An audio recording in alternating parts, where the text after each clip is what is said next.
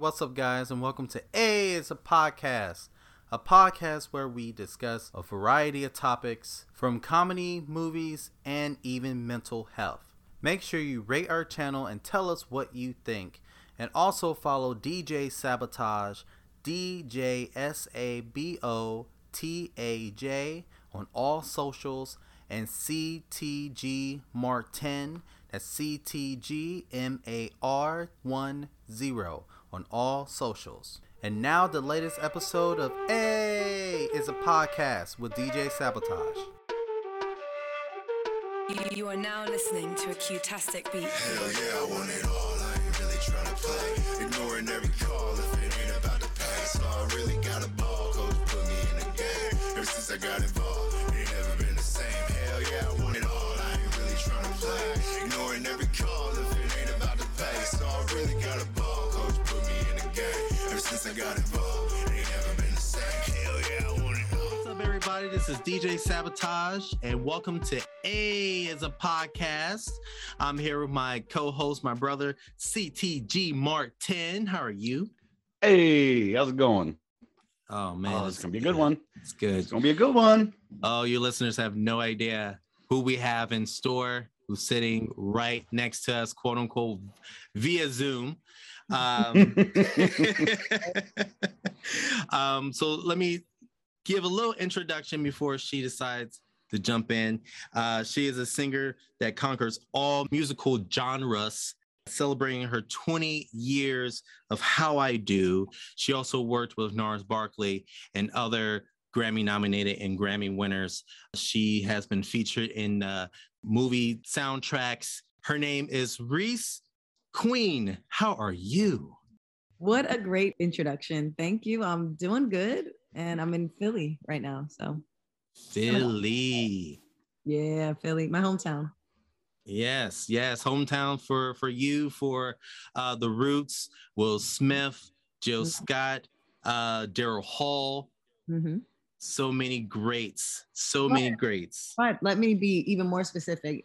You know, I say my hometown is Philly because that's like the biggest city, very close to where I actually grew up. I mean, I was born in Philadelphia and I live in Philadelphia now, but I was actually raised in the same city that Kobe Bryant went to high school, which is Lower Merion, which is a small suburb, like about 15 minutes away from the city.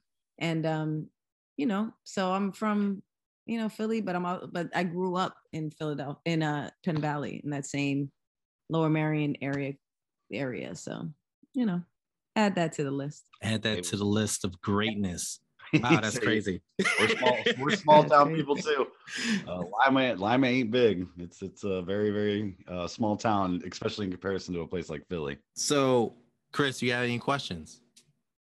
You want to start it off? So I have to be completely honest. Until Taj brought you up, I had not heard of your music before. And I would not consider myself a person that's very critical of music. I kind of love all kinds of music, ranges, whatever. I will listen to anything. And I will have to call out my partner here because when he didn't text me and say, hey, here's our next guest. He didn't send me a message and be like, oh, by the way, we're doing this. He called me. He just either ran a marathon or got lucky. I didn't know because he couldn't breathe. I'm like, what is going on? He's like, Reese coming on the podcast. I'm like, calm down. We're gonna be okay. Who is this? Right. You gotta listen to music. Listen to the music. And I have to tell you, I haven't stopped since he told me about you. Oh wow. You're insane. Like Yeah. the last time we were just talking about this before you came on. It's been years since I've had an artist literally make me wrap my head around their work. Wow. I had not heard your work, and I'm so upset with myself for not have heard it because you don't have a genre, you don't have a box. There is no way I can tell our listeners like, oh, well, if you also like so and so, you'll like Reese. Like I can't. I've tried for almost 2 weeks. Or however long it's been since he's told me. I heard one song. I'm like, okay, that kind of vibes with this, and then the very next song was so different. So for one, thank you for the work that you put out there. It's insanely good. How do you do it? Well, I don't do it alone, that's for sure. And, I get that reaction from a lot of people. I'll get either the reaction of, oh my God, like I love everything. I love everything. I love everything that you've done, or I get, oh, I've never heard of you. Or I just got introduced to your music and I had no idea this has been out for however long, and they're both I'm flattered by both, I take it as a compliment because I don't do it alone. When I did my first album, How I Do, it definitely was a team thing. Back in 2001, I think a lot of artists put out music, and when we were signed to major labels or any label, they try to build this whole thing around you, this whole ambiance, this vibe, this theme. And they also kind of want to make it seem like you do everything on your own. But there's no way I could have done an album like that on my own. I had a great team, from the management to, musicians to songwriters. I locked in with Santa Gold for that album, and she wrote a lot of that album. She's a great songwriter. She's written, do you guys know who I'm talking about when I say Santi Gold? Absolutely, I do. Yeah. So we were childhood friends because our parents work together. Our parents are friends. And that's how we first met each other, and we ended up connecting. I always sang, but I wasn't necessarily a songwriter. And she definitely was a songwriter and a drum major from Wesleyan. And we basically got together, and in Brooklyn, we made a demo tape. And that demo tape led to us making an album. And, then we had to pull in, a great producer. And we both heard this group called Estero at the time, and they had a great album called Breath from Another. We said, this is who we want to do my album. And I even say our album, because we worked very closely on it for a while. And that producer from the group Estero, he, brought his flavor in. He also was a producer that he was great. He had great ideas, but he also didn't really know when to stop with the great idea. So then that's when like the management came in, his name is Corey Smith. He was a great manager, is a great manager. He basically was just like telling us when he thought the songs were done. He was like, you guys don't need to keep working on it, because we would make like 3 or 4 versions of each song from that first album, because we were like, okay, we wrote the song, I sang the song, it got produced. Let's see if we can do it a whole nother way. So we just never stopped. We always were trying to find something bigger, better, more interesting, something that didn't sound like anybody else's music at the time. And I think we did a great job. Yeah, you kind of broke the mold a little bit. Like, yeah, it's amazing what that album did for me. Just like I said, here recently, I am grabbing at straws, trying to find comparisons of people to explain you to people, right? Because I want to. Like, I want more people. Like I was telling Taj beforehand, the people that work around my office, they just are your fans now because I won't stop playing your stuff on repeat. Wow. And it's such good music to just vibe with, like. And again, it touches every genre, and that's such a rare thing, especially now. I think there's more and more boxes being put up that people are falling into, and I think that that's kind of the new thing. But I also think that they're. Oh, I think we're breaking up. So to pick up, go ahead, Reese. To pick up where. Yeah, where he left off.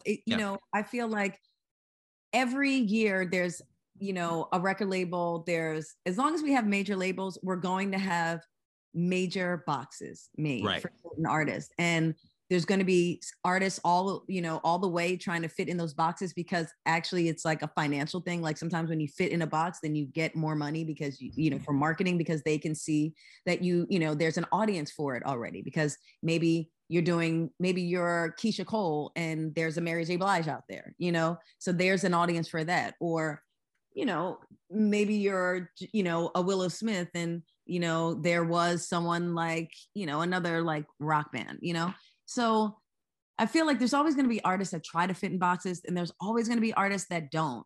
And it's just a matter of if a major label is going to give the artist that doesn't fit in the box the chance and the budget.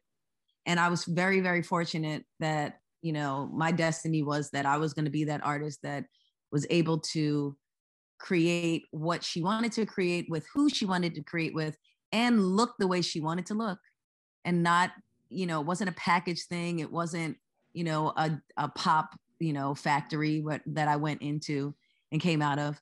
And, you know, it was all very authentic and genuine. And that's the one thing that I just try to maintain in my career now, is that authenticity. And I was just lucky, you know, it was just my time and my destiny to be that artist. And we wanted to sound different. We didn't want our music to sound, you know, like anyone else's. Our reference point, believe it or not, at the time of making How I Do 20 years ago, like, which I can't even believe, was Outkast. Wow. And the album does not sound like Outkast at all. But the reason the reference point came from Outkast, because we wanted it to be different. We wanted it to, you know, basically no one else could sing these songs and pull them off but me. You had to be me to pull these songs off. We didn't want to have any features on the album. And we knew, like, in the very beginning, you know, Outkast, they didn't really have many features on their projects. And we just wanted to be able to stand, you know, want this music and art to stand on its own and say, this is what it is. And it's not because of another artist on it, you know? So I've only had one feature, really, which was on a remix for Ice King, and it happened to be Nas. Nas, yes, yes. You know, so I love Nas, so that was like a no-brainer. If I could get him, I was, you know, going to be super excited, and we got him, so that was great. But you know, that was like the reference point. It was just like Outkast, you know, they're iconic, they're different, they're very, you know, unapologetically Black, and right. They're not trying to be whitewashed, and no matter what they do, no matter what genre they hit, and they're multidimensional as far as, you know, all the types of reference points and types of music that they involve in their music. And they created something that no one else created. So I think, you know, looking back now, I can't even believe we had such big high hopes, and I can't even believe we did it, but we did. And to be honest, and not to try to sound like a fan, I love music. I grew up with music. My family loved the Jacksons, all of the family, even LaToya, jazz and funk and things of that nature.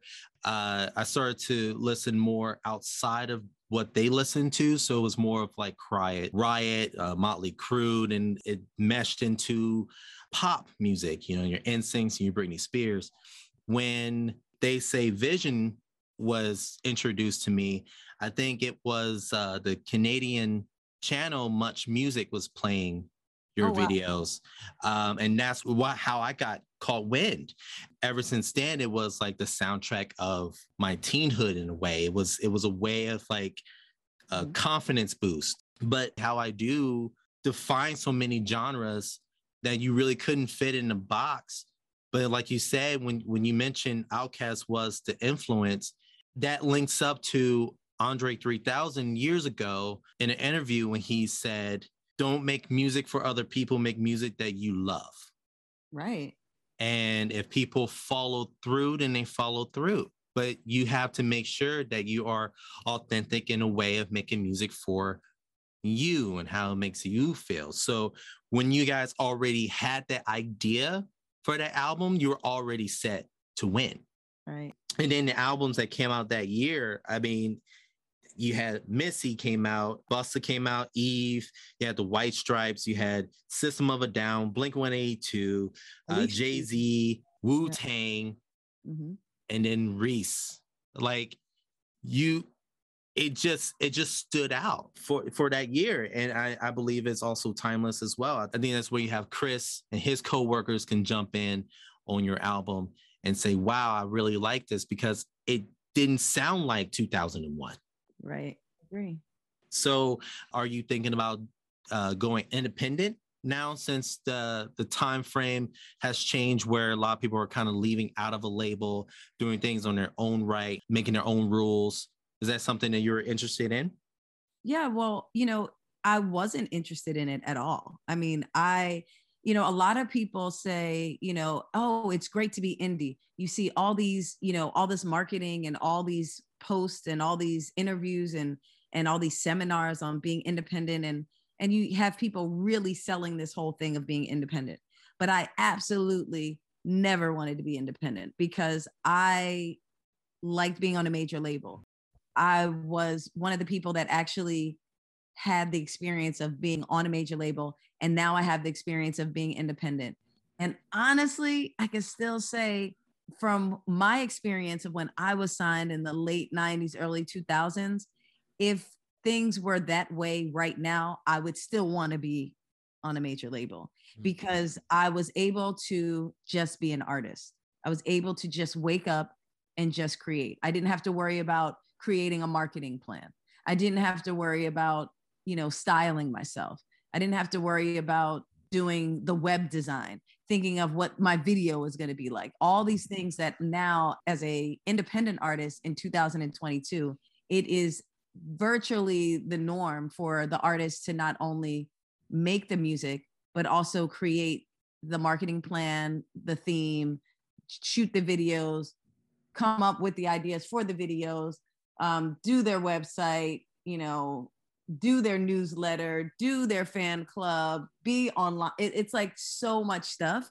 And I'm not necessarily into all of the aspects of what it takes to be an independent artist. However, I have to do all those things, and I do as much as I can, but I'm not necessarily good at everything. So I really wasn't, and it's funny because I never hear anybody else say it. Like I've never heard another artist that has been on an independent or who is independent or who was actually on a major label at one time. I never hear them say that, but I'm not really interested in doing every single aspect of what it takes to be an artist. I just really like writing songs, singing songs, performing songs, and taking photos. I get that completely.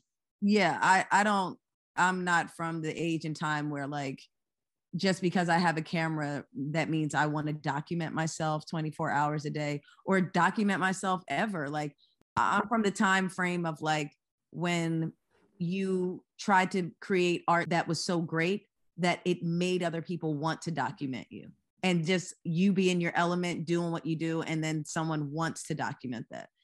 I'm not really, that's where I'm from. I'm like old school. I'm not, trying to be everything, do everything. I don't necessarily find pride in doing everything. I just really like to sing, and now I like to write songs too, but I really just like to sing and perform and take photos and do interviews. But I'm not necessarily like into the administrative work. I now that I'm independent, it's like I call up ASCAP and have to ask them how do I register my song? Like I'm not interested in doing that. But that's what it takes now, and I am independent, so I'm up for the challenge. But I would definitely prefer to be on a major label. And that's really good insight for those who want to start their career off and not sure how to.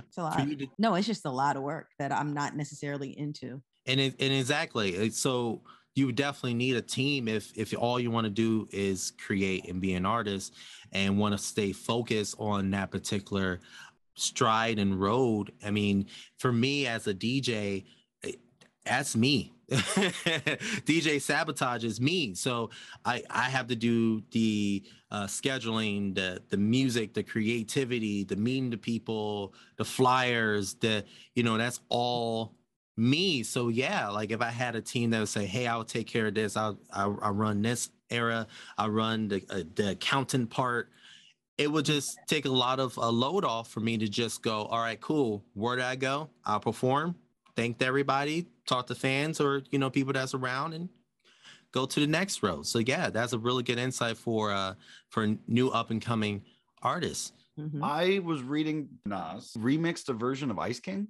He did. Years ago, we made the album, and the label's like, okay, we want to do remixes, and the reason why we do remixes is because we want to connect two different worlds. We want to get a different audience to listen to the song.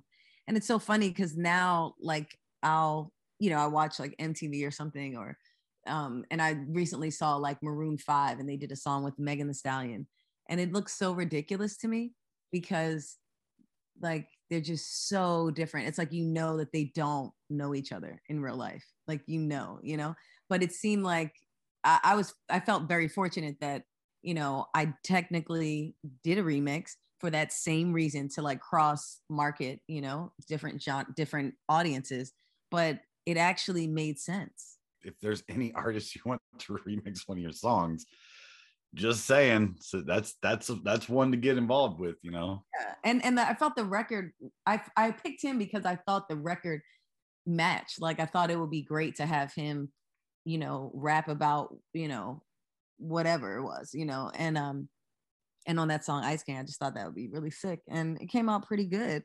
And that entire album's insane. Like, I've watched about every interview that I could possibly find between YouTube, Google searches, and everything. And I'm sure you've done a million, so you're not going to remember every single thing you ever said. But one of the coolest aspects of the interviews I saw when you were doing that album was that you were talking about that you wanted it to be so different. And really the only influence that you took in at the time was Outkast Stankonia. Yeah. And I as soon as you said it, it clicked in my head. I was like, oh my God. That's what it was. It was like, now, did you set out to do that? Was that in your head initially, or just as you were writing, you were like, wait a minute, we're really doing something different here? Although we had the same mix engineer, Neil Pogue, we got him to mix my album because we just love the mixes that he did with Outkast. But as far as that comparison, you know, we just wanted it to be different. We didn't want to have a bunch of features on it. You know, we didn't want to have a bunch of like, oh, this song has this person, this song has that person. We didn't want that to be the hook. We wanted the hook to be, you just actually like the music that was made. We wanted it to be genre blending. We wanted it to be just something you've never heard, and something that when you heard the song, you couldn't imagine anybody else singing it except me, you know? And if you didn't know who I was, that would be the introduction. Like, okay, this girl does these like random songs that have a blend of rock guitars, reggae bass lines, and hip hop drums. And the way how she sings it, and how convincingly she's singing these songs, because I didn't write a lot of the songs. I only co-wrote 2 of the songs. We just wanted it to be like, you believed it. Like, you listen to her and you think she wrote it, she lived it, she made it, she did everything with it, and that it was her own thing, you know? But it definitely took a team. And you know, we all saw eye to eye when, you know, there was a time when, you know, we would work on the songs, and if someone said, oh, this sounds like or reminds me of another song, then we would scratch that idea completely, because we didn't want anything to sound like anything you've heard before. You know, we just wanted it to feel great. And, you know, we tried to do that. Now, some people think when they hear They Say Vision, they say, oh, you sound like Stevie Nicks or something, you know, and I'm so grateful for that, because that's a huge compliment. However, I don't think They Say Vision sounds like any of her songs, you know? So that was also like the point, you know, just to give you a great feeling, you know, something that sounds great, something that sounds convincing, authentic, and something that doesn't sound like you're going to hear another like pop star singing it, you know? Yeah. The only way I've even come close to explaining your music to somebody is like, and I have to go down a million fields. I'm like, okay, so if you take a lot of 90s hip hop drums, mix that with some bass lines from like 311 or Red Hot Chili Peppers, and then Anita Baker and Aaliyah tag team up to work on harmonies, like that, I have to do that, because your harmonies to me they don't make sense. No, like they're not of this world. Like, so Taj talked about being a DJ. I'm a musician, or at least was. I haven't quite a few years. Kids kind of threw that off for me. But yeah, I spent a good close to 10 years playing shows, traveling, nothing crazy, nothing even close to, you know, successful. But I really loved the writing and recording process.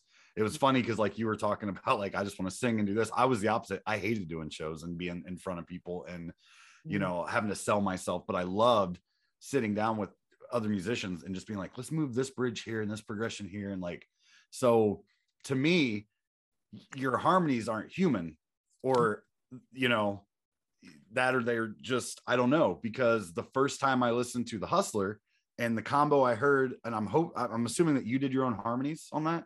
Yeah, I did all the harmonies in the whole song. But the thing is, it was for the Hustler. That song was like weird, you know. We wanted to have like a lead vocal that sounded like, you know, a harmony, and we wanted the lead to sound like not a harmony, like the lead. So we just like kind of combined them, and the way we mixed it was kind of was the most important part of how we mixed it, and that we just committed to having two vocal parts at the same time, and just say that's it, you know. Yeah, that was easily my favorite song from the album. I know, and again, Flowers and that's a weird one. I like weird stuff, which really is what annoys me, that I didn't know who you were. You're the exact artist that I love finding like independently and like showing to other people. I think, you know, a lot of mainstream people, like I will never brag about Machine Gun Kelly to somebody. The dude's everywhere. He doesn't need somebody like me being like, hey, you should look into Machine Gun Kelly. If he's out there. I love finding artists that are obscure and different and, you know, stand out a bit on their own and being like, you got to check this out. Cause I feel like there's not enough avenues for artists like that. Right. So, yeah. I have an artist for you, a group that came out a few years ago that I think they came out on Def Jam, but they're one of my favorite groups. You may know them. The group is called AOE, the letter A, the letter O, and the letter E, all capitals. AOE. That album is insane to me. My partner, Steve McKee, he's a great drummer, a great producer. He introduced me to that music, and I'm still blown away by it. And the album came out like a few years ago, and the group like broke up. It was like a hip hop producer, I think, and like just like this guy named Philip, who's a white dude that can sing his ass off and write, and together they write great songs, or maybe he's writing these great songs and the other guy's doing the production. I don't know, but that's another great group. So I feel you. Like I'm, you know, the same way, where I like to find the weird stuff, or just the stuff that's really good that may not have been so mainstream, you know? Yeah. Love Sorrow is amazing, by the way. His voice on that is like, yeah, Chris. Yeah. Love / sorrow is like harmony. Like the tone of his voice is so echoey and so ghostly. Just gets into your skin. So speaking about that, and speaking about Stevie Nicks, what was your inspiration for Refried Mac? We were refrying the Mac, man. We were like trying to think, what are we gonna call this EP? That's 5 of my favorite Fleetwood Mac songs. We were like, we're refrying the Mac. That's where we got the name from. And it was just basically, you know, we just wanted to do Fleetwood Mac songs. You know, everyone had kept saying to me like, oh, you sound like Stevie Nicks, you kind of have that raspiness, and I didn't really hear it myself. I just kind of went with it because everyone was telling me this. And I originally, I hate to say this, but I didn't know like who Stevie Nicks was. I was like, wait a minute. I heard the songs, and I knew all the songs from like in the supermarket or on the radio, you know, but I didn't know like, oh, this is a group. This song is by a group called Fleetwood Mac, and the lead singer is Stevie Nicks. And like, I didn't know those details. I wasn't like a kid that was like an almanac for music. I just liked certain songs, and I never really thought about who sang them or, you know, what genre it was or anything. If it was a good song and I liked it, I clinged to it. And then people started telling me, oh, then I put my album out, and then people were like, oh, you sound kind of like Stevie Nicks. And I'm like, oh, okay. And then someone gave me that idea. They said, why don't you do some of her cover some of her songs? You know, as a singer, you realize what keys, like what, you know, key you sound great in, you know, or what key you sing in, and people like that tone of voice or whatever. And it kind of just, you know, worked out. I mean, I said, okay, let me get with this guy, Tom Spiker. He's a Philadelphia producer, great guitar player, great producer. And he had this like way of doing music, this certain style. And, you know, that was his style. You know, I started producing later in the game, you know, but I didn't, you know, I'm one of those people that's like, okay, I'm good at this. I know someone else this guy over here is good at that. Let's figure out what we're going to do together, you know? And that's kind of how I approach working with people, because I don't work with people that I have to tell them what to do. You know, I like to work with people that it's like they got their thing and it's dope, and I want to put my thing to it, you know, vocally. And that's what happened, and that's what we did. We did that album over like a few months, and we would only do like 4-hour sessions a day. Like I would come there. He had a great studio, like phenomenal studio at his house, that's also attached to like a garage, where he had like this, like, you know, a refrigerator in there and like IPA beers. And I would go there, I'd set up my laptop, grab a beer. I would like look online and internet shop while he was like making the beats. And then I would pop in and he'd be like, okay, you ready? Sing the verse, sing the chorus, do this, do that. And, you know, but he came up with a great sound. You know, we attempted to do a few other songs, but you know which ones work and you know which ones don't. And the 5 that we picked worked really well. We wanted to do Landslide because everyone else always asks, like, did you do Landslide? And we tried, but there's some things that you just can't do anywhere near the justice that it deserves. So you just kind of leave it alone. But we feel like we were a little nervous doing this project because Stevie Nicks is such a great, legendary artist, such a great songwriter. And you don't want to, you know, screw up her songs, or you don't want to put out a version of her songs that all her fans are going to hate or people are going to like just not like. So, you know, we were nervous about it, but it also made us focus even more and really, really hone in on what the sound was going to be musically.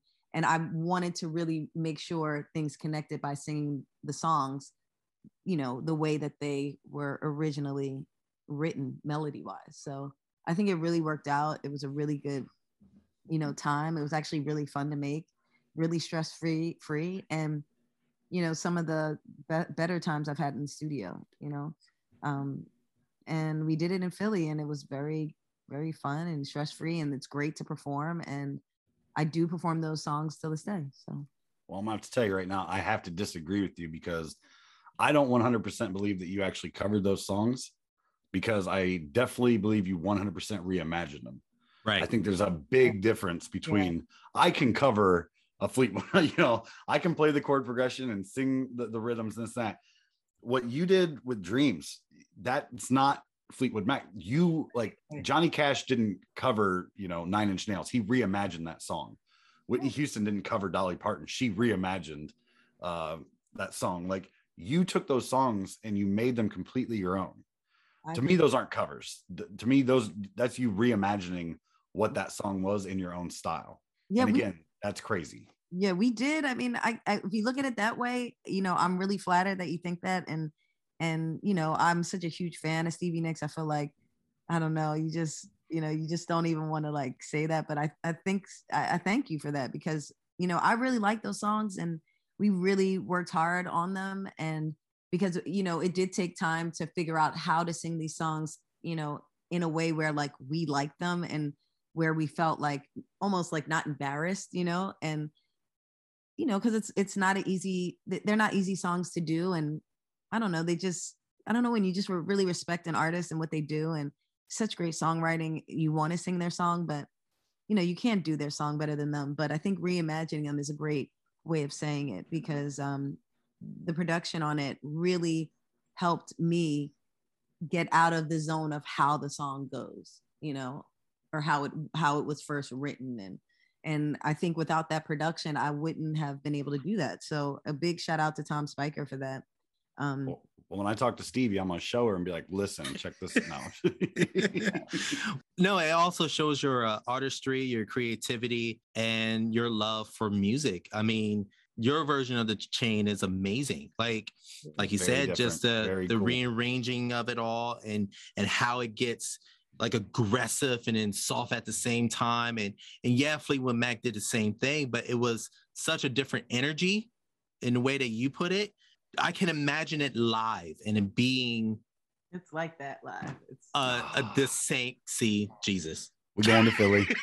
We going to Philly. Because it's, you know, the way he did it, you know, he used real instruments. He's, you know, Tom is a very specific type of producer where he's not, you know, How I Do had, you know, it was kind of like a lot more teched out than, you know, like with songs like The Hustler, you know, versus you know, anything on the Refried Mac EP. That was very, you know, organic and very, you know, real instruments, and him click clacking on like a stick and like some instrument in his studio and playing, you know, real keys and drums. And well, he didn't play the drums, but he played it pretty much everything else. So he really did it, you know, and he's just into like the organic sounds, you know, organic sounds and real instruments. And I think that really was the highlight, you know, for me. It was the highlight was being able to figure out how to sing the chain to that beat, you know, or Edge of 17. It was like, if you could hear some of the demos,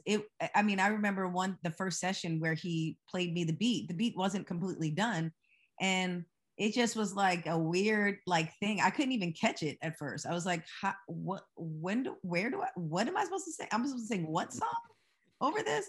But then, you know, as it was getting made, you know, and he was working on it, he was like, just go for it. Here, this is where you start, you know, and just go for it. So I did. And it was like, oh, now I get what he's saying. Now I get what he's playing, why he's playing it. And it worked. And it was just so brilliant to me. Like what he did was so brilliant. That album is genius. And speaking of albums, so 2001, How I Do drops. That's your stamp. That's your Here I Am. This Is Me. 2009, Black Girls Rock. Thank you. We got a whole thing to talk about Black Girls Rock. Oh wow. It's amazing. Big gap in between.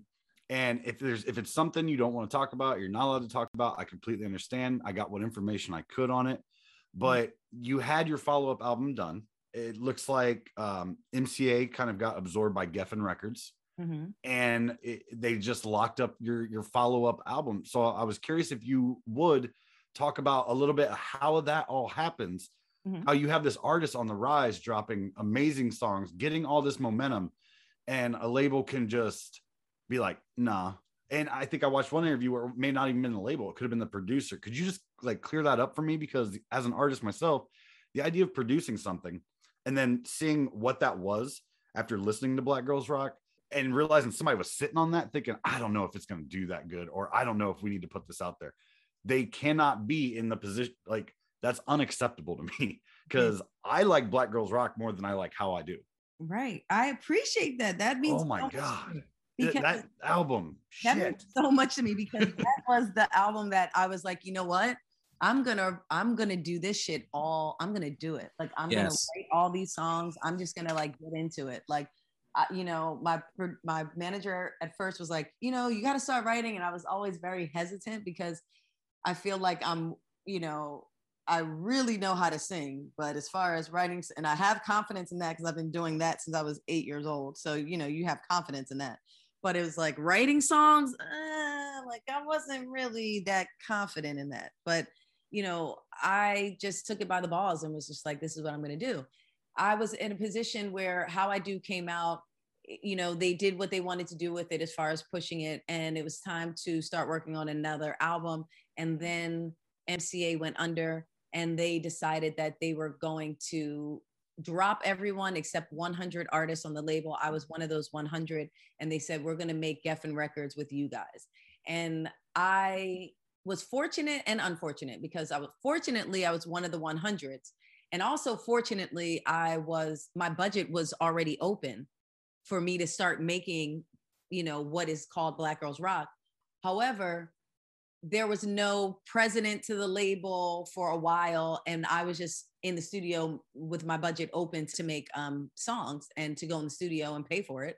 So you know, my manager's like, we're going to still make our album while they figure out who's going to run this label. And I went through 3 different presidents to run the label, and we got to, you know, maybe I think it was Ron Fair was the guy who you know, was the person that was gonna definitely run Geffen, and he was running A&M at the same time. And, you know, throughout the whole time, every president that came in the door, I met with them like the first week they were in office or whatever, or in their position. And they all would say the same thing. Like, how come my whole staff is saying that you're the artist I need to meet? You're one of the artists I need to meet with, like, as soon as possible. And I'm like, well, because the people there like my music. You know, I was one of those artists that the people that worked for the project actually liked it. And they thought, wow, this is something different that doesn't come through a lot. And it's not, quite frankly, like, you know, manufactured pop music, which is what they're inundated with, because that's what makes the money and that's what keeps the lights on, you know? So 3 times of that going around, and I finally landed with Ron Fair, and I went to his office and he showed me this board that he had. He had 2 boards, like, you know, dry eraser boards. And he goes, you see that list of people on the board? I have to put all those people's albums out before I can put yours out, because I'm the new president of the label. And basically, just like any other company, when you come in, you know, when you clean house and you're like, okay, I'm the new guy, you got the job because you have a certain amount of artists that you're bringing to the table to put out. And he basically showed me a list that had like Justin Timberlake on it. It had Fergie on it, Black Eyed Peas on it. It had, you know, this person, had that person, had Ashley Simpson, it had, you know, all these motherfuckers on it. And I was like, okay, like I need to leave. Like, I need to get out of here. So I asked to leave the label. But before I asked to leave the label, he said, you know, there's one song on your album. He said, there's one song on your album that I really like. And Ron Fair was known to basically, he was known for 2 things. One, he was like a music encyclopedia. 2, he knew, like, it's a few things. He just really knew music. He studied his shit. Like, he knew, like, you know, he just knew a lot about music. And he also loved strings and jazz, or, you know, jazz and string arrangements. So, and he also was a producer. So everyone was like, yeah, you know, the thing with Ron is, if he likes your music or likes your album, you know, he's probably gonna push it if he can produce something on it, right? And you're just kind of like, well, I don't really need him to produce anything. Like, I did this song, you know? So he's like, well, I like this. There was one song I really love on this album, and it's called For Who You Are. And I would love to put strings, like do a string arrangement on there. Now, the song For Who You Are, I wrote it, I co-produced it. And you know who played on that record that he heard the song that he heard that was completely done at that point, that he said he wanted to add strings to. And if he added strings to it, he also would get a production credit. And he did that to like Cry Me a River. He did this to everybody's stuff, you know? It was a song that had Wawa Watson on it, Ray Parker Jr. playing on it, Jim Gilstrap, who sang in Wonder Love, singing background with Stevie Wonder on it. It had, you know, all these guys, Freddie Washington, who played the bass for the Temptations. It had Tay Euler, a guy who played guitar for the Mamas and the Papas, Wawa Watson, James Gatson on drums, who played on Bill Withers' Use Me Up. It had a guy named Edwin Birdsong playing vibraphone on it, who played with Roy Ayers. Now, do you really think I needed his strings on it? No. You know what I'm saying? But that was the whole thing with him. It was like, you know, because he was the president of the label. So I asked to leave the label because, one, I wasn't trying to wait for like 20 pop records that usually have a lifespan of like 3 years each, you know, to wait. I didn't want to wait to like for all those albums to come out and to be done with it before mine came out. My album was done. I did it over the last like 3 presidents. The time that they could have 3 presidents come and go, I did my album. And quite frankly, I was ready for it to come out. When he put out Nelly Furtado's album before mine, somebody who wasn't signed when I was signed, who got signed while I was there, made her whole album. And then they pushed her stuff so she could, you know, get her cover done, her artwork done, and they released it. And I was still waiting. I was like, oh, I got to get the fuck out of here. Yeah, somebody fucked up. Yeah, wow. I was like, I can't keep waiting. Like, this is ridiculous. But the horrible part is that it was the wrong time. Well, it ends up being the right time because, you know, what's your destiny is your destiny. But for me, I felt like I didn't realize that the music industry was actually dying at that point. So usually a person of my stature would have, you know, left one major label and would have went to the next major label. But when the music industry is going to shit and there's no, you know, money is like, they're not making the money they used to make. They were like, yeah, okay, like we're gonna, you know, you can leave the label and you can try to get another record deal with another major label. But all the major record labels were losing money at that time. It was like 2006. 2003, 4, you know, and that's what happened. So no one wanted to pick up the bill that I created from the first album because I never recouped from the first album. So whoever wanted to get the second album, Black Girls Rock, which wasn't even titled Black Girls Rock, it was just titled Reese at the time. They had to pay not only for the album that I made, but they had to pay what I didn't recoup from How I Do. And that was, that was like about $2.5 million that someone would have to sign me. And when you put up the numbers of how many albums I actually sold at that point versus how much money they would have to pay to get the next album, it just doesn't make sense, you know, like numbers wise. Like no accounting like department is going to say, yeah, we need to sign this person because I didn't sell enough records to recoup. What a dumb business. Like it's based off of numbers because it is, you know, for lack of better words, like a Fortune 500 company. It's a company. Right. You but know? How many like great songs have we not heard because of something like that? Right. Are you kidding me? There's great albums you haven't heard. I know. Like, oh, wow. There's so many albums that, you know, even like Death Row Records didn't put out. You know, it's like Tupac records they didn't put out yet. It's like, you know, it happened to everybody. They all major labels all run the same way. It's just a numbers game. They're just, it's, you know, it's not about the art at all. That's why, you know, Jimmy Iovine and Dr. Dre are billionaires because they got out of making, they still have record labels because that's what they're known for, but they're really into music technology. They're into technology. That's what they make their money off of. You know, it's not what you think it is. But, you know, you win some, you lose some. And for me, I still, you know, that's the negative side of being on a major label, you know, because they decide when your music comes out and they decide if it, you know, and you hear artists all the time saying, oh, I'll put my music out. And the label's like, no, we need to kind of like run this one song a little bit more because we got to get our numbers off of this one song before we get to the next, you know. But so they kind of lose momentum, you know, for the culture or, you know, to be a part of a culture of whatever's going on at the time. They like lose that because they're just about their numbers. But the benefit is that, you know, a major label can they can keep money in your pocket because they can always like, they have so much leverage as far as like you know, in a bigger standpoint. Like say I'm signed right now to Jimmy Iovine. Okay, say he's like, I'm not ready to put your record out because I don't feel like, you know, it's going to sell enough because so-and-so and so-and-so put out their album.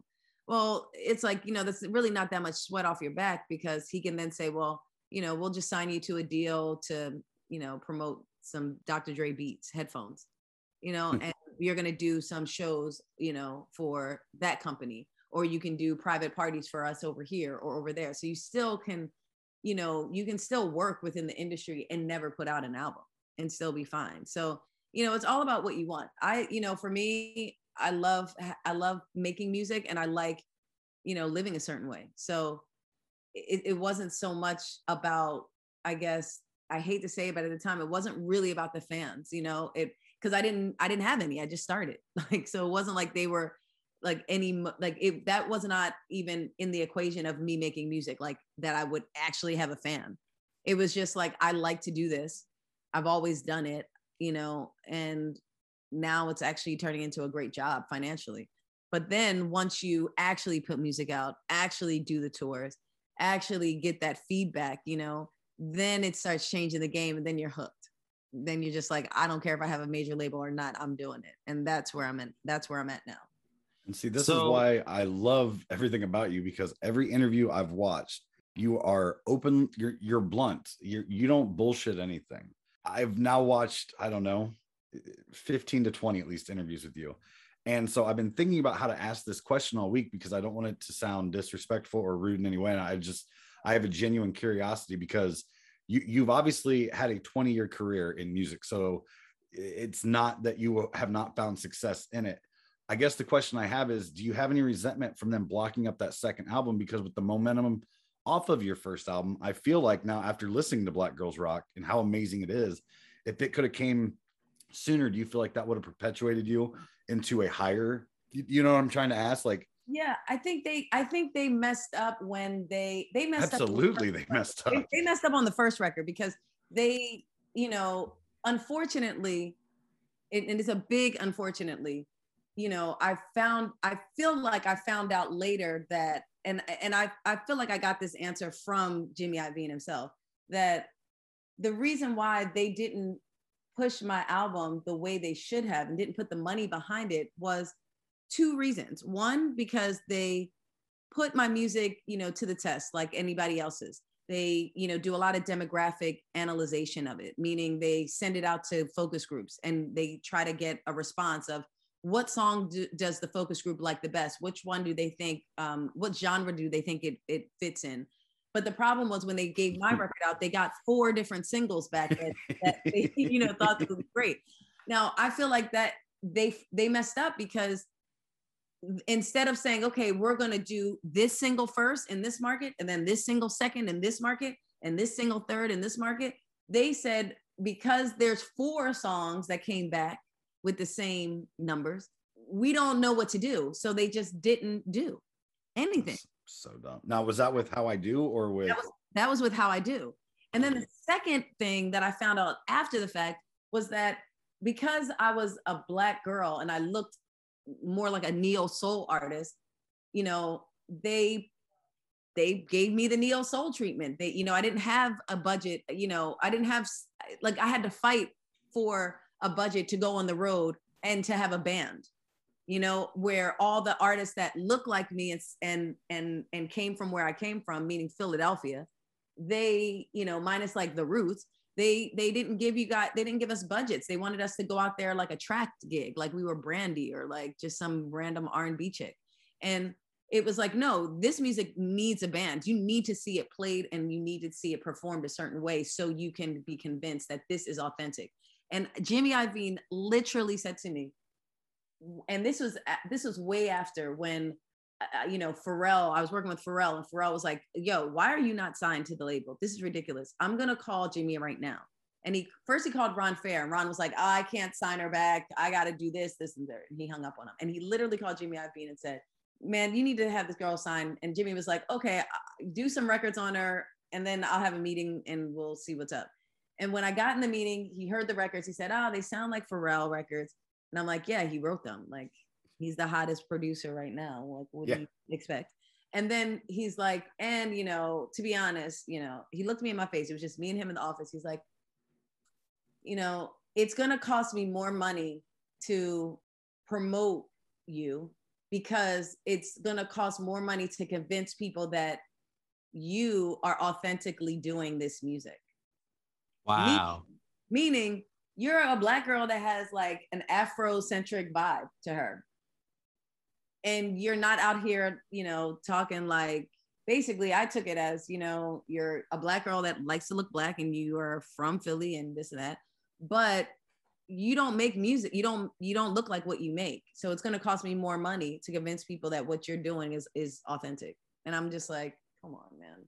But that's but that's how it is when you're with a major label. And then when you think about it, specifically with Jimmy Iovine, it's like, Jimmy Iovine's Elvis is Eminem, and then you have Mary J. Blige, and you have like, Keisha Cole is like the next person, and then you have at that same label you have Dr. Dre, and then you have Game, and then you have Bishop Lamont. You have all these artists that pretty much follow one lane, like they just follow, like they have specific reference points. It's like Jimmy's always going to sign somebody that sounds or gives him that Mary J. Blige thing because he thinks that that's a stereotype that works. That is a stereotype, like a box. That's like a zone. That's not even just a stereotype, but it's just a type. It's a type for music. It's a type for a look. It's a type for a sound. It's a type for, a personality.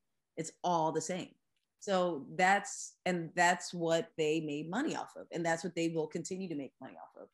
Well, thank God for like independent labels and multiple social platforms, because we're starting to see all these artists that are like, look at TikTok. TikTok is getting these young artists with these off the wall, just little indie records, and they're skyrocketing. And I think that's great. Never. That. And they would have never made it because half of these people, like, they don't look like what you think. They look like how they look. They look like they dress how they want to dress. They're not really like, this whole little pop star thing. And, that's where, I came out in late 90s, early 2000s, and that's what the norm was. It was like, you look, you have this you fit in this box in this realm. And I kind of had like a different thing going. It just was like two different cross. It wasn't like I was coming out wearing, you know, pink hair or something like that, but it was just like, you know, okay, you have this girl that looks pretty Afrocentric with, if you just look at her face and her hair, but when you hear her music, it's not straight up R&B. It doesn't sound like neo soul. And then she's kind of on a little bit like alternative kind of stuff. I mean, I look at like Willow Smith and I'm like, oh yeah, like, okay, I get why, you know. That was actually one comparison I told Taj. I was like, exactly. The only thing I could think of was that new song she has out. It was like, no, no, no, no, no, no, no. I was like, does she kind of have that vibe? But that kind of leads me to my next question. Do you just feel like every album you come out with, you're 10 years ahead of where you should be? Because you are. Because you are every fucking time. Like, you know, it's weird. It's kind of weird because I think that first album definitely, the second album, honestly, when I made it, I thought that I made that album specifically that way with those producers and wrote those kind of songs. One, because that was just what I liked. And then two, I was like, okay, I'm signed to this major label and I know that they can probably like get it on television shows. And I was like, oh, okay, maybe my stuff will probably be on Dawson's Creek. Like, you know, I can make songs like that and I like them.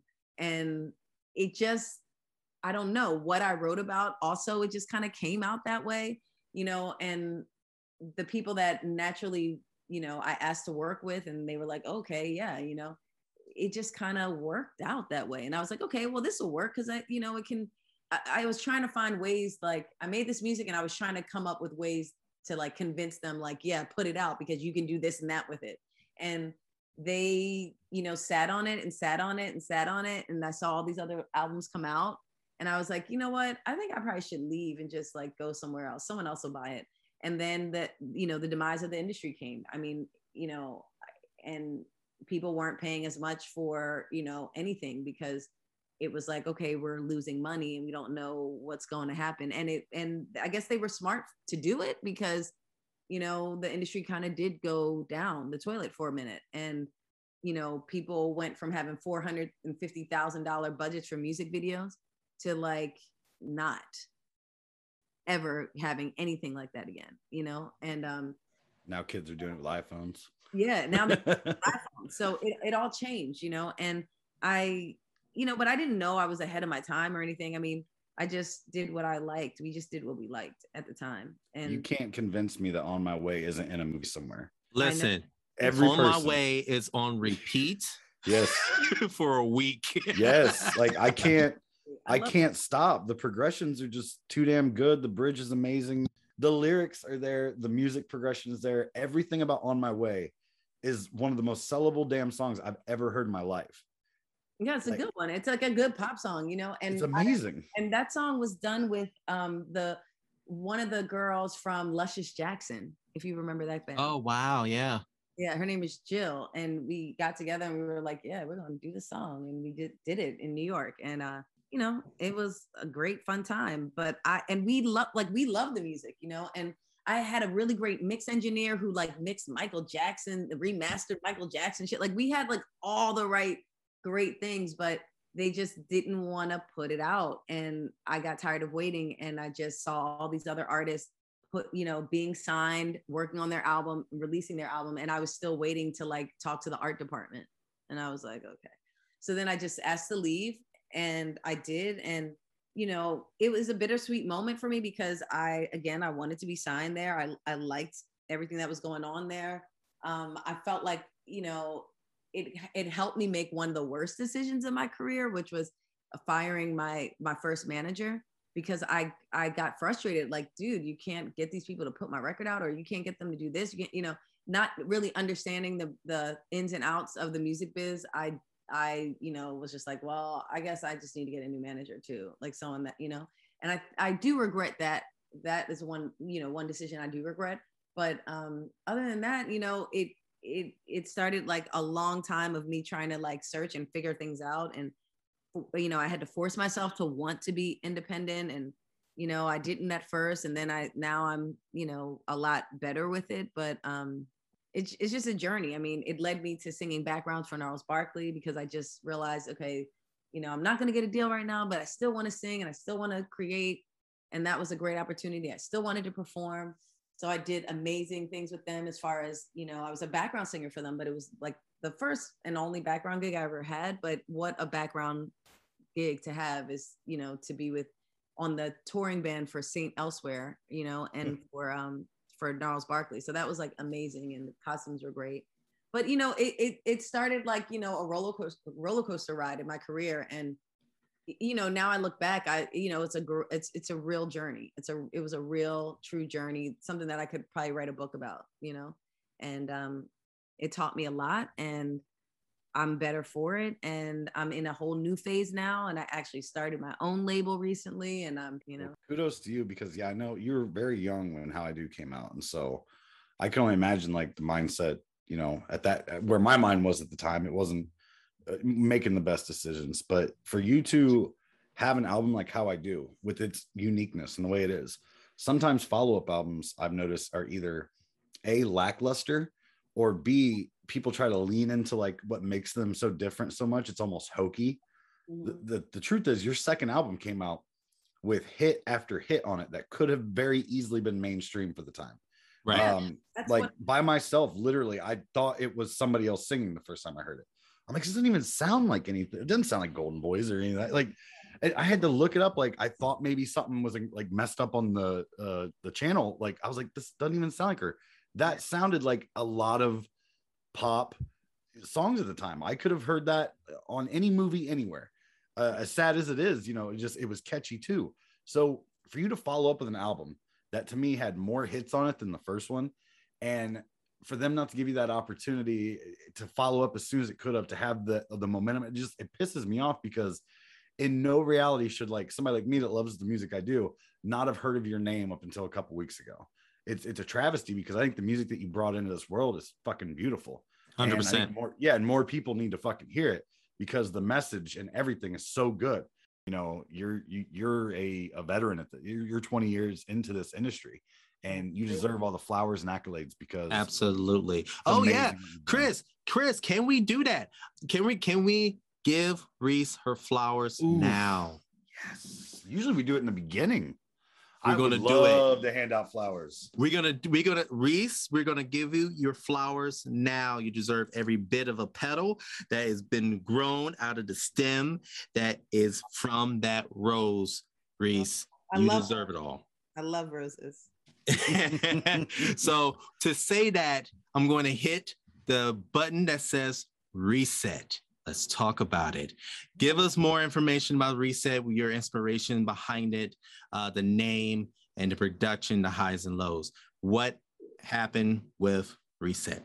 Okay, my life is a big like book. It's like a story, because when you say the highs and lows, it's absolutely like everyone's life, right? Mm-hmm. A Reset song you heard that I played you for Reset. That's literally the third version. That's the third Reset. I made Reset. Well, the whole concept of it became just at first, the producer from the first album, we were talking and he's like, oh my God, like you got to do your next album. You should call it Reset, because Reese, and it just works. And I was like, okay, cool. That sounds good. But then I actually, like, by the time the music, by time, like, which is closer to now, I actually went through a reset. Like, at first it started out off as just like a cute name, just something that like a clever name, to go for an album. But it actually like started, I don't know, I started living it, I made one album, I'd say like 2000 and I want to say 8 or something like that, or 6, something. I don't know when. I know maybe 2008 I started it, and did a whole album with the producer, Doc McKinney. He's like the guy who does The Weeknd, or did The Weeknd's first 3 albums. And we did this whole album. I recorded all my parts on my own dime. I would fly up to Toronto, record at his house. He did all the production on it. The thing got done. He was supposed to send all the music and everything to the mix engineer, and he never did. And I was like, why didn't you send it? And then I got an email a few months later saying, you know, pretty much a contract saying that he wanted $20,000 a track. And I was like, oh, what? I was like, oh, what? I like $200,000 you want from me? We said we were doing this on spec. On spec means we're all going to do it until I get a deal. And then when I get a deal, you get your money, like you get money. But by no means, at least definitely at the time, like he was not a $20,000 a track producer, or maybe he was, but I don't think he was at the time. Like, I mean, now I guess you could say that because he's done The Weeknd, but this was not that, you know what I mean? And is that legal? Yeah, it's illegal because he, you know, I was, I guess, young and dumb. And, you know, when I did the recording, I didn't have my own hard drive. I didn't like ask to take the music. I trusted him, you know, to do what he said he was going to do. And he completely didn't. He completely like lied. Like he just was like, no, I need a 20,000 a track, which equals to $200,000. And if you sign this, like, you know, agree to this email or whatever. And it was like written in a way of like, you know, like a lawyer wrote it, you know?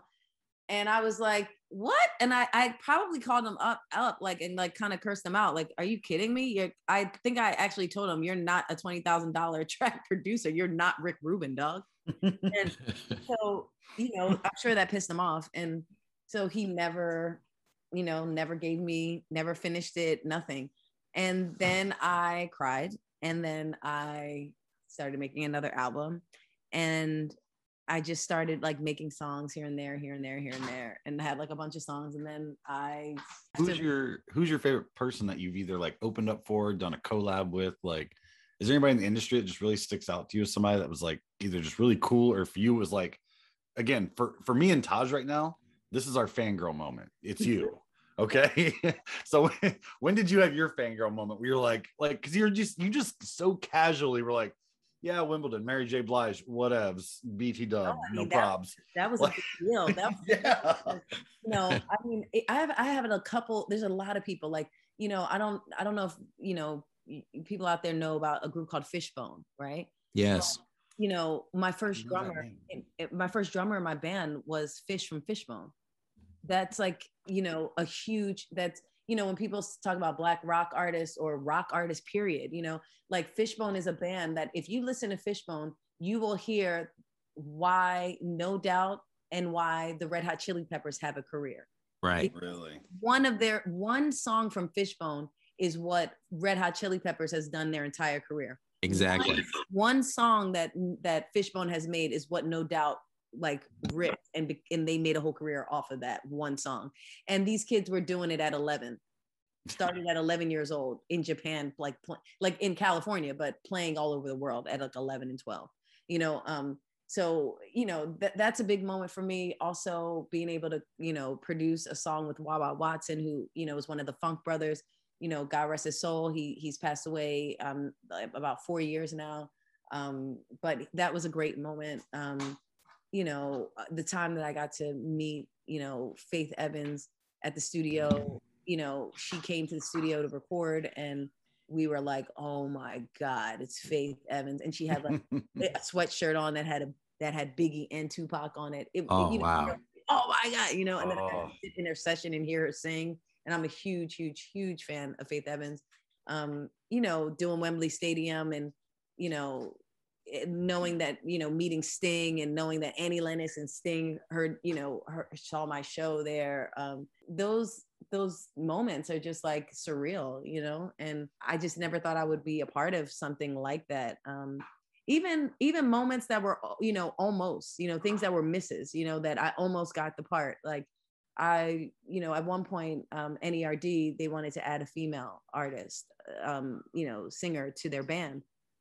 And although I didn't get the part, you know, I didn't get the position or whatever, you know, just the experience that I had with traveling with them for like a week, and, you know, seeing their live shows like from the side of the stage, and going in the studio in Miami and recording like 5-6 songs with Pharrell, and hearing my voice, you know, in the duet form, you know, with his and the songs. And even though they didn't come out or whatever, like just having those kind of experiences that like people will never know about, you know.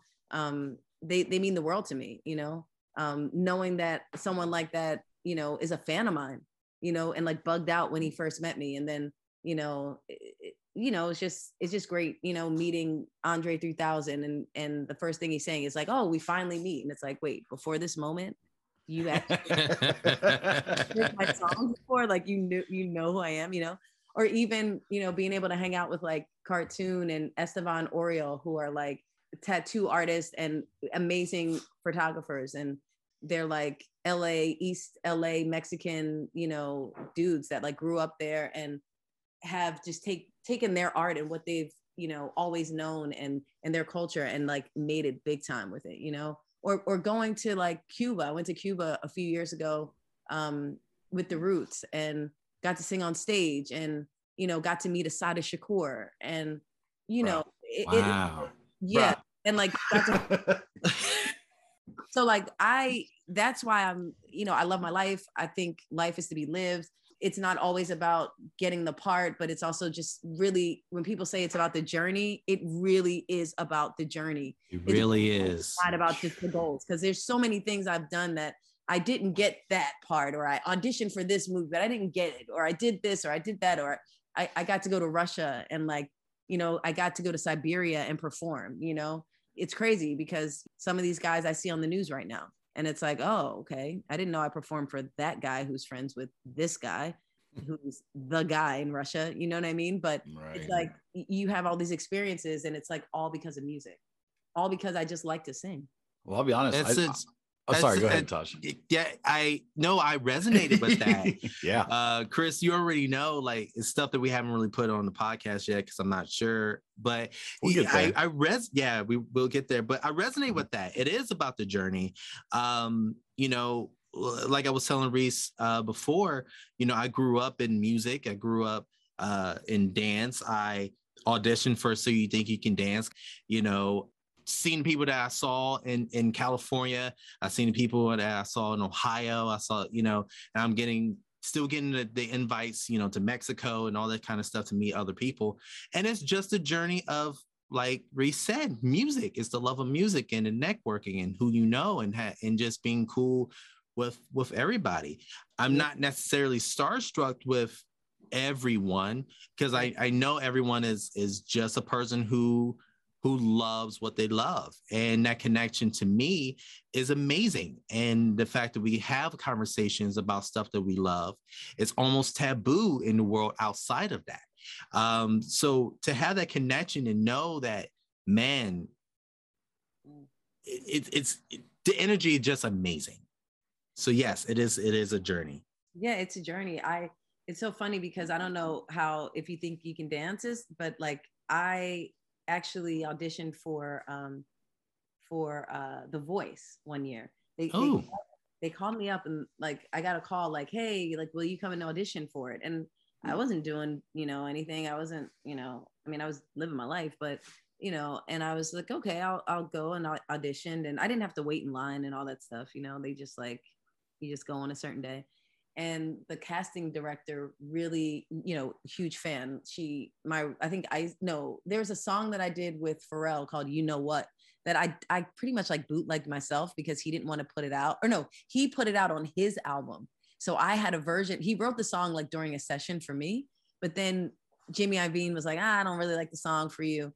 And so Pharrell re-recorded it, added some sounds to it, and he released it on his album. And I was like, well, shit, I'm going to put out my version.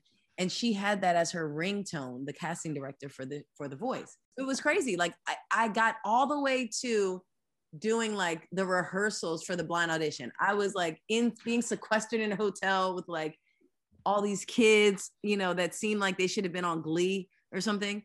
And, you know, they're all in the hotel, like singing in little packs. And we had to lie to people and say we were at like a theater camp or something. I don't know.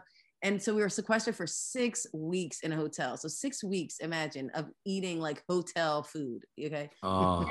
It was just like, I was there, you know, and we had all these meetings and we're going to the, you know, we're about to go to this meeting for lawyers, and they call me and they're like, Charisse, can you come outside? We need to talk to you. And in reality show fashion, they're like, we can't have you on the show. you know, it was the day before I was supposed to do my like my blind audition rehearsal. And I was supposed to sing like Pink songs, right? They wanted me to sing like songs from Pink. And like, I forget what other song, like a Kings of Leon song or something. And they were like, we can't have you do this because you sang backgrounds for Gnarls Barkley for over a year. Oh. And this is the second season. And last season, Alicia Keys' background singer won. And we don't want to mess up the integrity of the show. And we know that as soon as like people get on the TV show and people see them, they get Googled and people just start Googling them. And we don't want people to think, because CeeLo was actually a judge on the show. Right. So they don't want people to think that, you know, this isn't real.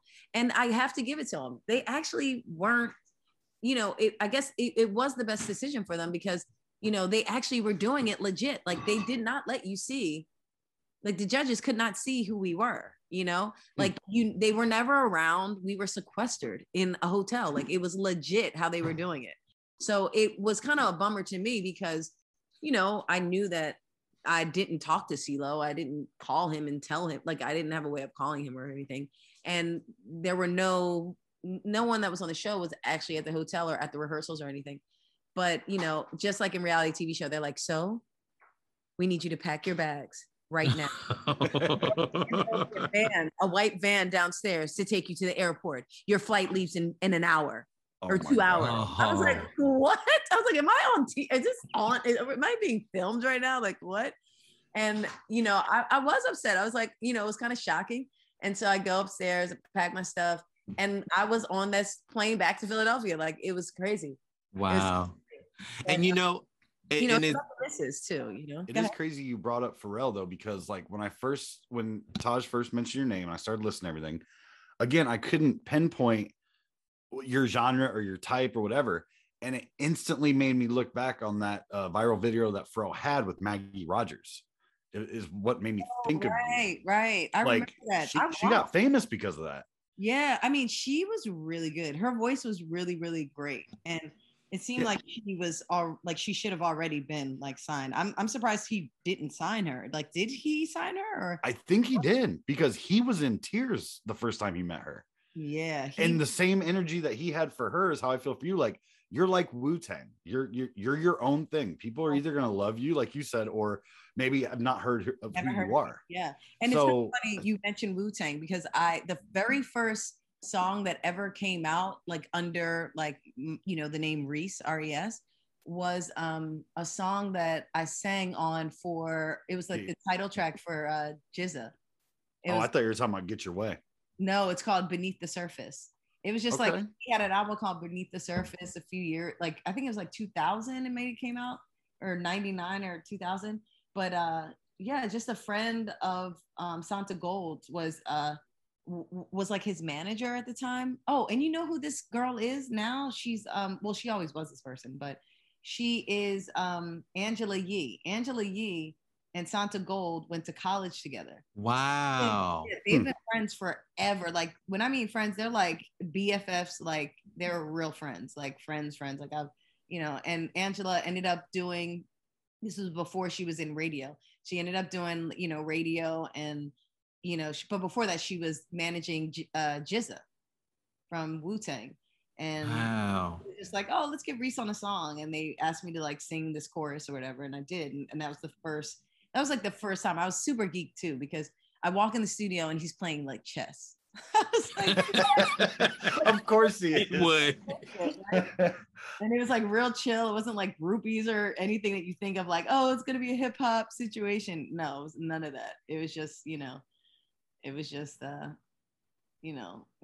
But yeah, I have a lot of random stories because, you know, I got to meet Kanye and be in sessions with him and listen to like music and, you know, that he was working on at the time, you know, early 2000s. And, you know, it just was a great time. Like even watching the Yeezus, you know, documentary he has out, it just like brings back like memories of, you know, just being in New York in early 2000s, you know, on Broadway at 686 and 689 Broadway. It was like, that's where all the underground hip hop guys were, and Raucous Entertainment was there, Raucous Records or whatever. And, you know, it's just, once you're in it for a while, you happen to meet people, and they're even like 88 Keys, like I've known him for years, and I don't see him often, or everyone kind of goes their own way, and some people they blow up to the stratosphere, and then and there's other people that you just you make your living making music, and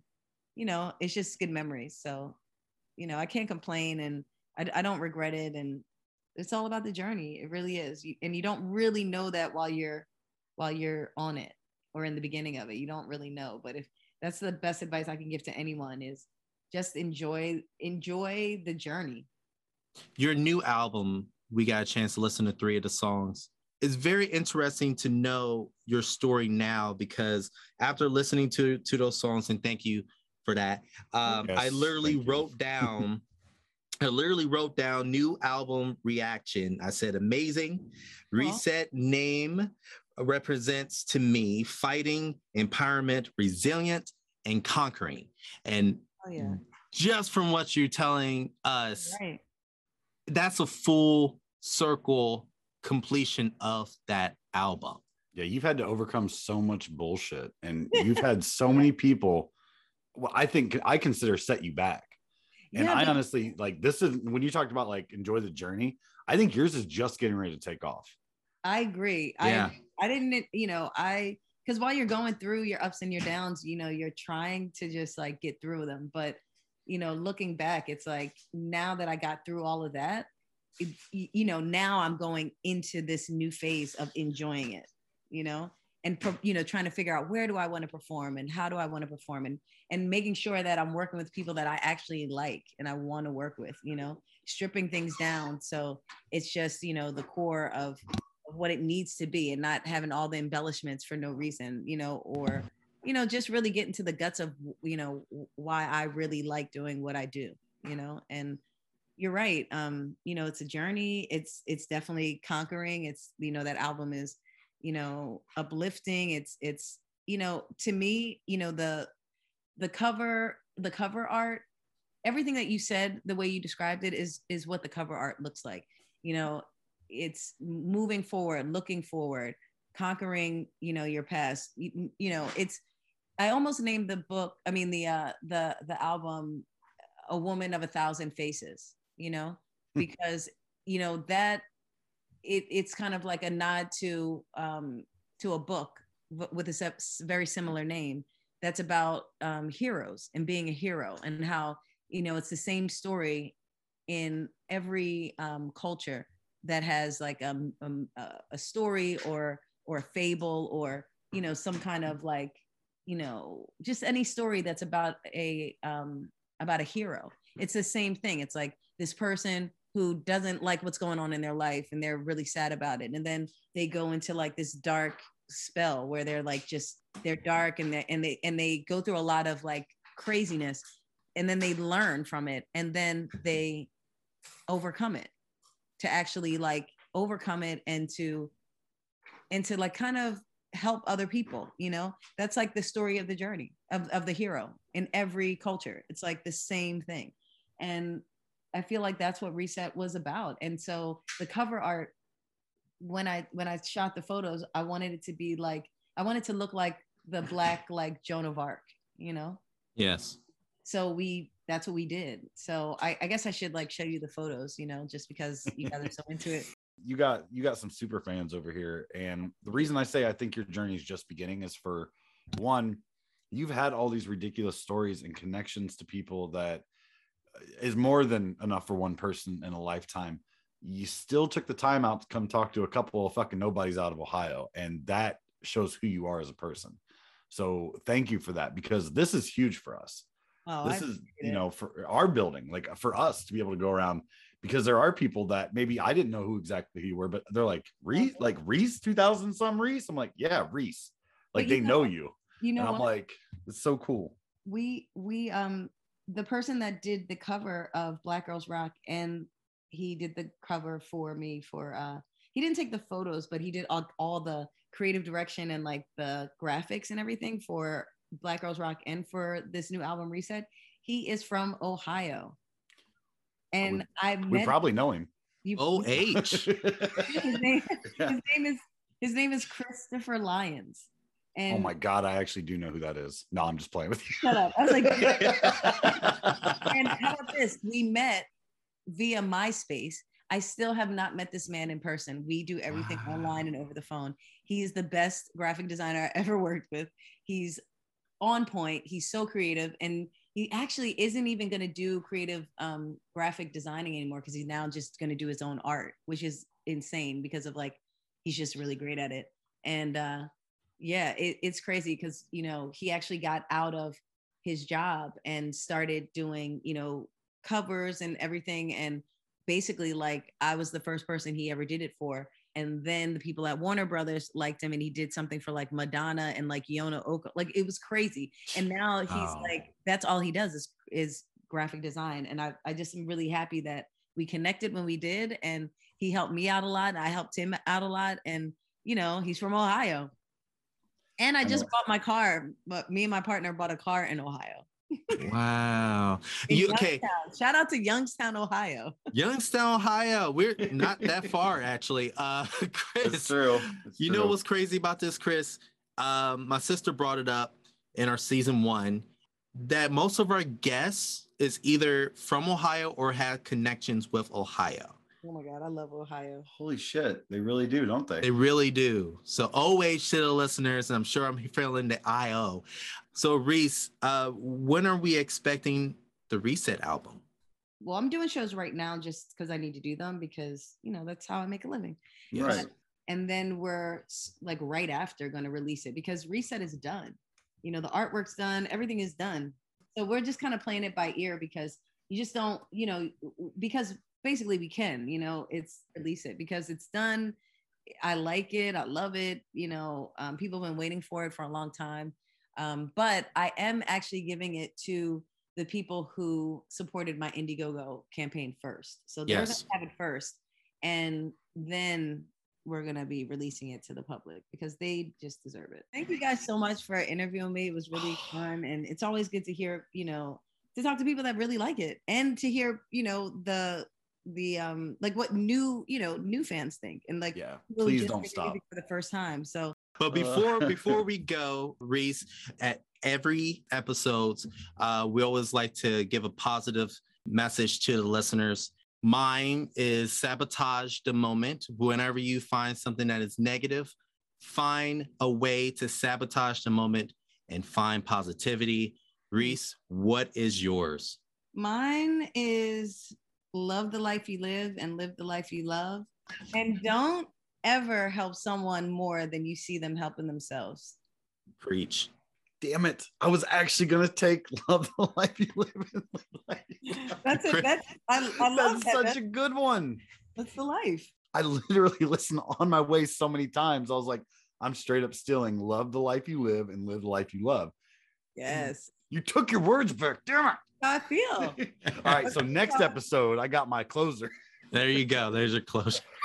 Be kind. Be patient. Reese, dude, thank you so much. This is so cool. Yes, Reese. Thank you for coming in and having this journey with us. It's awesome. I wish you guys luck, and I know it's gonna grow, this podcast, and I can't wait to see you guys, you know, at the top. Well, hey, we hope to see you down the road. Yeah, we might even come up to one of your shows. Who knows? Oh, that'd be awesome. That'd be awesome. I gotta figure. I'm doing some shows at City Winery.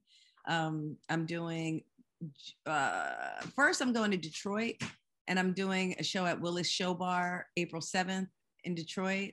So if you guys are near there, I don't know, but come. And then I'm gonna do May 21st at Washington D.C. at the City Winery. June 3rd, City Winery in Philadelphia. And I'm going to do Atlanta. I'm not sure when. And, you know, just try to get out to the West Coast as well. So you got anything near Findlay, Ohio? No. I was in Youngstown. Much like the Huster, we got a lot of bills need paid around here too. In Ohio, I definitely will reach out to you guys. I ain't gonna lie, like I was already telling my wife about it. If you're somewhere even close by, like driving distance, I was like, I'd love to actually go because you seem so down to earth. I bet if I came up to you, I'm like, we did that podcast, you'd be like, hey, like, yeah. So Yeah, we're Maybe I'll definitely be gonna be in keeping an eye out. Maybe we'll come to Cleveland. We'll try to do Cleveland. I love that works too. Cleveland. Love Cleveland. Nice. All right. Again, thank you so much, Reese. Yes, thank you, Reese. And for everybody else, later days. Peace. That concludes It's a Podcast Artist Spotlight Reese. We would like to thank Reese for joining us on and giving us the ins and outs about the music industry and the music coming up. And if you enjoyed this episode and or the podcast, give us a review, rate the channel, and follow us. You can follow me, DJ Sabotage. That's DJ SABOTAJ on all socials and Twitch. CTG Martin, that's CTGMAR10 on Instagram. And you can also follow our Artist Spotlight of the Week, Reese. That's the one Reese, THE1 RES on Instagram, Facebook, and Twitter. Make sure to check us out every week where we will be discussing the Oscar slap, Taylor Hawkins, and part 2 episode of Yay. Until next time, later days.